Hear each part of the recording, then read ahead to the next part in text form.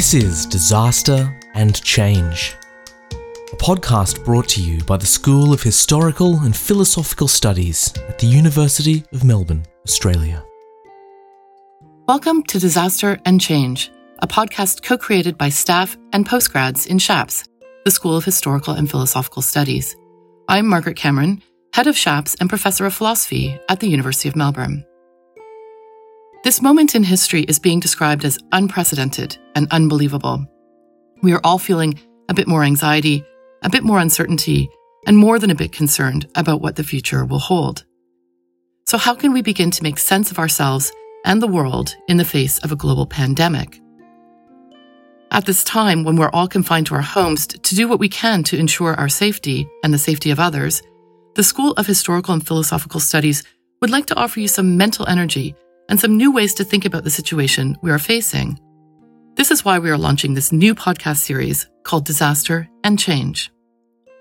Please tune in to listen to our many academic experts talk about issues related to the global pandemic from historical, philosophical, epidemiological, and other cultural perspectives. Finding ways to compare our current situation to things that humans have experienced in the past will help put things into perspective. Thinking through the philosophical and ethical issues on everyone's minds will be therapeutic.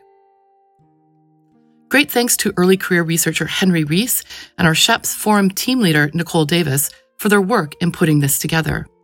Please contact Julie Fedor, the SHAPS Engagement Chair, or me, Head of School, if you have any suggestions for topics you'd like to hear about.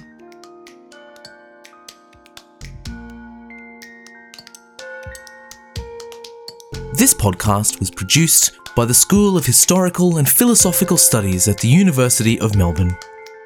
We acknowledge the traditional owners of the lands on which our university operates. Lands of the Kulin peoples, which includes the Wurundjeri, Bunurong, Wadawurrung, Dja Dja Wurrung and Taungurung peoples, as well as the Yorta Yorta Nation.